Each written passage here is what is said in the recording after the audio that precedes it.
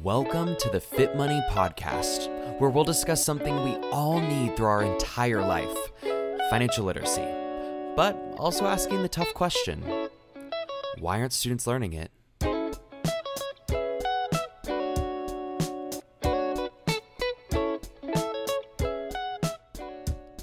Financial literacy is more than the math and a behavior we'll need beyond the classroom.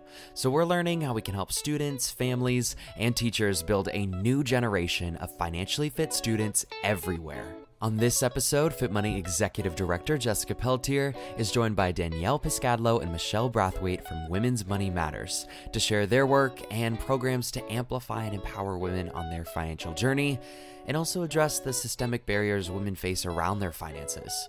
Together, they discuss the role gender plays in how personal financial experiences are built and what we can do to work towards equity in the personal finance space. Hello, Danielle and Michelle. I'm so excited to have you guys join us today. Thank you for having us. We're really excited to be here. Appreciate you taking the time. Absolutely. I have so many questions, and we're going to dive really deep into Women's Money Matters. But what I'd love to start with is just to get to know both of you a little bit better. Danielle, I know you've been doing this work for some time, and Michelle, you're new to the organization. Tell me something about the organization that makes you feel so passionate and really wake up every day to do the work you do, Danielle. Yeah, thanks for that question. For me, it's the theme throughout my career has always been about the model of women helping women. Before coming to Women's Money Matters, I worked at an international microfinance organization, and a really key piece of that was bringing together women into self-help groups and organizing, around women lending each other money in order to sort of grow or start a business internationally. And so that theme of women helping women and supporting them on their journey to greater financial security and wellness has been a passion of mine throughout my career. And that's exactly what our mission and model is at Women's Money Matters. That's great. And Michelle, what brought you to the organization? I think, as Danielle said, you're a fairly new board member. Tell me about an experience that perhaps you had in your life or a friend or colleague that really called out why this is so important to be teaching women financial literacy. Yes, just before I answer that, I just wanted to say thank you just for the invite to be on the call. This is awesome. So mine hits a little bit maybe deeper on a personal level. I am first generation. My parents both immigrants, and my mom didn't plan to be a single mother, but she did. And what ended up happening was I just saw my mom really struggle to try to do the best that she can for me, and then as a result, because I wasn't taught about money, I struggled. And my mother was 45 years old. She had suffered an aneurysm and a stroke. And so I immediately became a caregiver. As we know that most women become caregivers. And unfortunately, I became a caregiver very early. So I saw firsthand how important it is to be on top of the finances, because I was still trying to dig myself out of student loans and credit card debt. And then now I had to be a caregiver for my mom. So that's what really prompted me to even go into business, to be licensed in financial services, to be able to assist because of what I saw happen to my mother. And then here I am almost following the same path because I wasn't taught, the essential skills of money management. That's such an interesting dichotomy. And I'm so sorry to hear about your mom and her illness. But you're right. So many women do take on caregiver roles from kind of birth to the end. I mean, we support our children, obviously, as do all parents. But when, our own parents become elderly, I think it does tend to fall often on, the daughters. And so it is really amazing that, kind of society says that, women should be caregivers, but yet we're not the ones necessarily that are taught about, financial security and resiliency. Danielle, tell me about the work that you do, because I know that you're really trying to change that and really support women so that they can actually kind of fulfill those roles that society is basically telling us that we need to do. Yes, absolutely. I mean, you bring up many good points that I want to touch on. So, at Women's Money Matters, we bring together women into intentionally small groups to learn from each other, support each other, and really be a cohort of support, right? To feel that sense of belonging that comes with being part of a group. Each woman that comes into our program then that joins one of those cohorts is matched one-to-one with a volunteer coach, which is a really important part of our model. And together they go through a series of financial health workshops that take place weekly over a period of 3 months. So it's a pretty comprehensive program in that way. But the reason why we exist as an organization is because there are so many systemic barriers that women face around their finances, around money. And one of them that you just touched on so perfectly is this kind of bias, I would say, that we have that, sees women more as caregivers. And therefore, like for each child that a woman has, she traditionally earns 4% less. Whereas for each child that a man has, he earns 6% more because he's seen as needing to be the breadwinner. So there's really these like deep-seated biases that we continue to have in our culture that sort of put women into that caregiving role, and that hurts them financially because that is essentially unpaid labor that they do for society. That's interesting. We've heard for many, many years now and probably decades about kind of that pay gap. And I think it's really interesting to kind of boil it down, because I don't think at the end of the day that, CEOs across the world just want to say, oh, let's pay them less because, I think, because like you said, maybe they have to take time off more often, or, they do have to be, caregivers and be in all the different places. So, is there a fix for that? Is there a path that we see that, we do still want to care for our families? It's a great role. I'm a mom. I wouldn't have it any other way.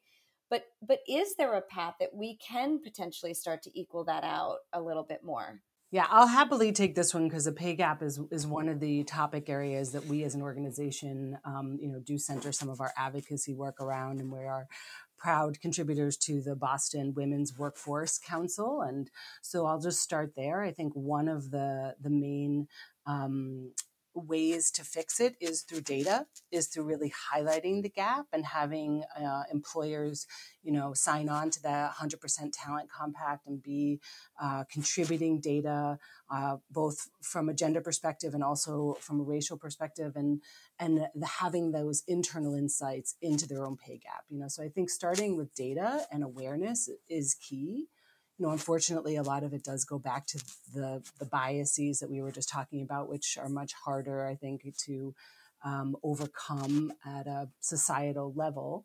But there are ways, and there is work being done around this, and awareness raising is one of the things. But certainly, as we've seen through the pandemic, many women just also require like more flexibility in the workplace. And, I think that if there's any silver linings that have come out of COVID, that may be one of the biggest ones for women, and in addressing kind of that ability to, stay full time in the workplace, and hopefully address the pay gap over time.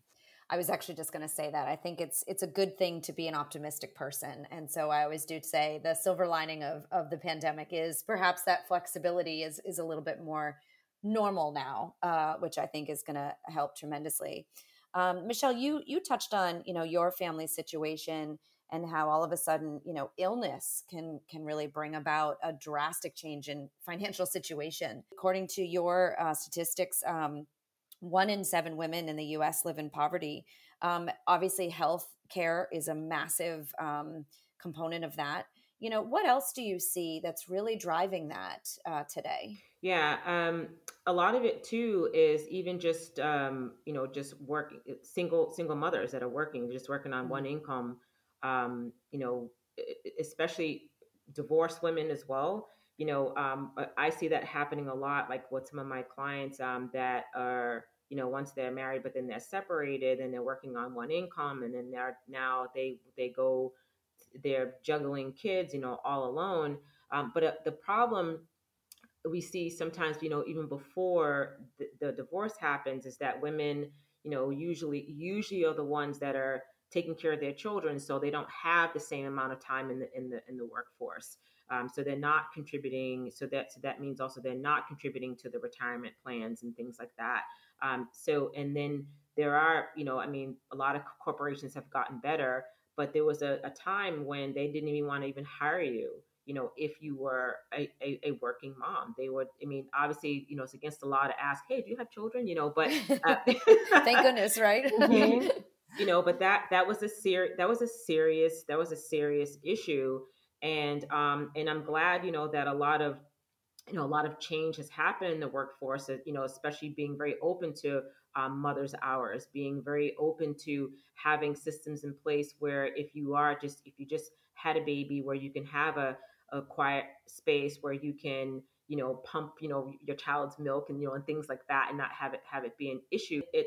One of the things I saw recently too, I don't know if Danielle, if you saw this, but they were talking about even occupational segregation that happened during the pandemic, because they said that 6 in 10 women were just employed in just those three sectors that were the hardest hit by the pandemic, which was like retail, hospitality, healthcare. So again, when you have all these factors of what happened with the pandemic and what was by societals, what we're supposed to do, but then also too when we're out of the workforce taking care of our children or our parents, it's very tough to kind of to move forward. But we still but this again, there still have been some strides in the workforce, but we still got a lot of work to do. I just think it's just ridiculous that we even have to even ask, right? The answer is always no unless we ask. Right. Yeah. I mean, the tough part is that so much of our healthcare system is based on work and employment, right? We rely so much on our employers for that access to quality, health insurance. And so that puts women sort of at an immediate disadvantage, especially, many of the single moms that we have in our program at Women's Money Matters. We did an event earlier this year that was centered around this documentary film called Savvy. And they make the point that most Americans are one accident away from financial ruin. And that's a really important thing as a family, as a woman, as a single mom, for sure, to be worried about. Especially during COVID, we saw so many moms that were worried about what would happen to my kids if I got sick. And for sure, as Michelle pointed out, there's a reason why they were calling it a she session, right? Because so many of the industries that are heavily staffed by women were hit so hard. So what I'm hearing, where there's so many great ideas about, how to, talk about the pay gap and whatnot. But I think one of the things we focus on here at Fit Money, and I know you agree, is that resiliency. We know that life, unfortunately, let's hope not another 100 years before another pandemic, but we know that the stock market goes up, the stock market goes down, and you lose a job, you gain a job. And financial literacy is one of those skills that you can potentially deal better, let's just say, with some of those bad times. And so that's why we focus so much on education and awareness. Just like you said, Danielle, the awareness is so important, and starting as young as possible. And I love to see, young students that really take an interest in this, not only for their personal satisfaction and, thinking of all the things they want to be when they grow up, but really hoping that they build that strength for when, the not so good times come along. Talk about, you see, so many mothers and families. Do you see that, they're kind of bringing their younger children kind of into the discussions, recognizing, as we say as parents, we want our children to have kind of better futures than perhaps we are having now? Yeah, I mean, there's a couple of ways that we see kids become very involved in the family planning in our program. We start our work with a vision boarding exercises that I think is very powerful because it really helps, the moms in our program like center and sort of see their goals for the family. But we do see them bringing in kids too, right? It's a very visual representation of like, what are we saving for? What is the kind of big picture goal of, is it moving out of shelter, getting a place of our own? Is it, a small family vacation we're going to take this summer to the Cape, or whatever it may be. So the vision boarding is one thing that sort of kids can kind of very get into in a tactile way with their moms in our program. But we also have a program that's specifically for younger women between the ages of 14 to 22 called Life Launch. And that, I agree with you 100%. I mean, the reason we started that program is because so many women who were coming into our programs and our adult program, Financial Futures, were already in trouble with debt, already in trouble with credit cards. And we wanted to highlight, at a very young age, the power of, putting money away, building that safety net, compounding interest, having it work for you, not against you. And even, a micro investing, anything that you can put away into the stock market. Yes, it goes up and down, but over time it goes up, and it's a very strong wealth building tool. I love the vision board. I think we should all, check out our own every now and then and make sure that we're on that path. We were having this conversation recently about kind of the value system behind money. And even though for so long, and even still today, money is kind of the taboo topic, you're really not supposed to talk about it. That's private, it's behind closed doors. But yet we are judged so heavily on what we have. People have to get, the best car, the best house. Parents so often are don't want to say no to their child's requests for the new shoes because of that judgment. Michelle, how do you deal with that with your clients that are coming in and perhaps they are, putting more and more on their credit cards just because they want to show that stability, even if we all know deep down it's not really stable underneath? Correct. Yeah, that's a good question. So a lot of it too is they feel there's a lot of guilt. There's a lot of guilt and shame. And one of the things that I like to when I'm serving the community is let them know that it's not your fault. It's a lot of this issue around financial awareness is systemic. They don't teach it in elementary school. They don't teach it in high school, and even higher education. I think it's horrible, especially when we get into college. That's where we're first solicited with credit cards, but there isn't a class on debt management. That's awful, right? And so as we get caught up, we feel like, oh, well, since I didn't have, I want to give these things to my children, for the sense of guilt and also a lot of peer pressure, right? Mm-hmm. There's a lot of peer pressure. So trying to combat that.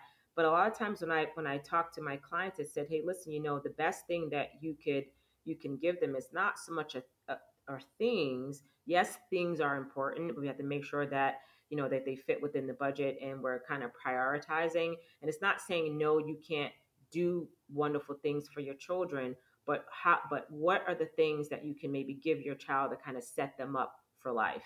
And when you're weighing, it'd be nice that if we can trade in all the shoes and bags, for college, right? But we can't, right? So so a lot of times we just try to figure out, okay, well, maybe if we can plan better, what does budgeting look like in terms of, all right, is it something that we can save for maybe later? I'm not saying you can't do it. It's just maybe it doesn't make sense to do it now in terms of priority. If you can't make your rent or whatever the situation is, do we really want to throw a $1,500 birthday party for a 3-year-old? Those type of those type of things. Again, not judging, it's just talking about prioritizing. And I think that that's what it is. It's just setting priorities and really getting a good understanding a need versus a want. Yeah, and I think what you touched on too that I use, in my own family is that transparency. Look, I don't take my mortgage statement out with, my 9-year-old because that would be very confusing. But But certainly when we do have to say no, or like you said, explain the opportunity cost. If you get this, guess what? You're not going to get this. It's making them, I think, a little bit more self-aware. And I hope I'm giving them that rationality. Look, we're Correct. not perfect human beings. Just because we're moms doesn't mean that we know all the answers either. And Yeah. so, talk about kind of just building that self-awareness, Danielle, in those sessions, which I would imagine are so powerful because you are able to deliver that one-on-one support. They always say that, you can't really highlight a problem until you personally identify yourself as having that issue. So talk about that. Of really just identifying the issue is probably, I would say, a fair amount of the beginning work that you're doing.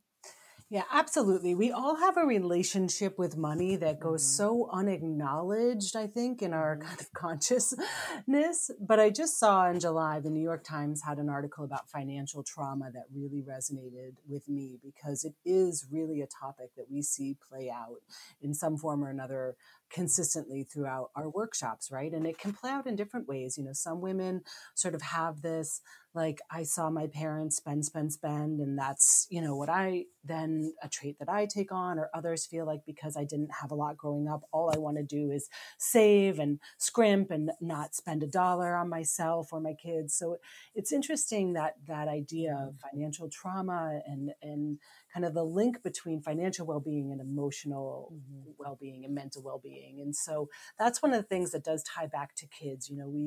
The issue that Michelle just touched on of this, like, guilt, we see that happen, right? I feel badly my kids are growing up, in a shelter or without maybe a second parent. And so I want to fill that void for them, right? I want them to be accepted in school. I want them to have the brand name stuff. And, it becomes this buy cycle. But really, sometimes the best thing you can do for your children is to have that, like, calmness about money and not be stressed out about money and not worry about how you're going to buy food or pay rent or, so it's really an interesting link that exists between financial well-being and like social and emotional well-being as well. Absolutely. And I just love that, the ability to understand the emotional side of money, and that's why we say all the time that yes, there is math involved. We all know that, building the budget takes some addition and subtraction, but it is so behavioral.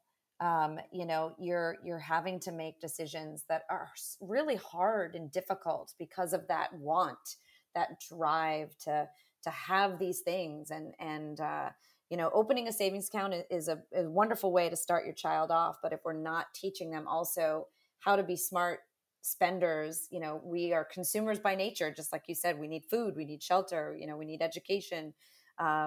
So important to really understand what's driving your emotions.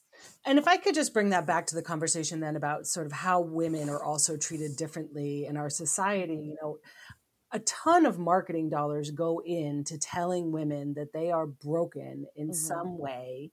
And here is a product to fix you, right? Whether Correct. it's Yeah. hair or makeup or weight loss or wrinkles or any age, there is a lot of money spent on telling women that they need these clothes and these shoes to look the right way. And so that's, an additional challenge that women have to overcome, and not, and recognize how much they are the target of marketing dollars and It's true. and really overcome that. Not only are they the target of marketing dollars, but then there's a pink tax on many products, right? So, a woman's razor is going to cost more than a man's razor, and then the shaving cream is going to cost more than men's shaving cream. Like, there's these bigger systemic barriers that I think we try to raise awareness about, because once you sort of see that, it's hard to unsee it. Well, and you can make better decisions, I think, for yourself, for sure.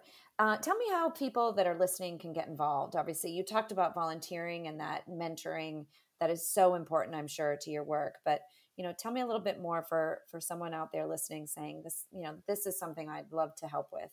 Yeah. Yeah. Thanks for asking that. The number one way that people can get involved is by being a coach. And we very much highlight that you do not need to be a financial expert. Like, in fact, the best coaches are exactly like Michelle, someone who's sort of been there, done that, and worked through it, and, is willing to be sort of open and vulnerable and, share their experience. And that really resonates with the women in our program. So no financial expertise needed, because you're going to go to the workshops together. And the other way that individuals can get involved is by presenting those workshops. So, just showing up on an evening and talking through a topic. Some do require a financial background, and others don't, like vision boarding, right? It's just kind of a fun way to center those financial goals in a very visual way. So presenting and coaching are the two ways that most volunteers are getting engaged with us at Women's Money Matters. Yeah, that's how I got connected. Yeah. I love that. Well, thank you so much, both of you. This has been such a great conversation. We could go on for hours talking about this. This was a great start. I'd love to have you both back. Danielle and Michelle, thank you so much for joining us today. Yes. Thank you, Jessica. And thank you for all the work that you do at Fit Money to make sure our children have a strong start with their financial literacy. Thank you for joining us today on the Fit Money podcast. Whether you're a caregiver, teacher, or student yourself, there's plenty of great K-12 resources to begin or continue your financial literacy journey at fitmoney.org. Visit the show notes for more from today's guest and financial literacy activities for the classroom, at home, or on the go. We'll see you next time, and until then, happy learning, earning, and saving.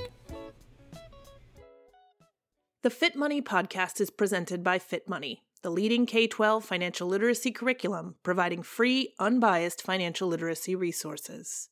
All opinions, products, and references during the show are not endorsed by Fit Money and are solely opinions of the individual. Fit Money does not claim any responsibility for external resources referenced during the episode. All Fit Money products and episodes are provided for educational purposes and are not professional advice.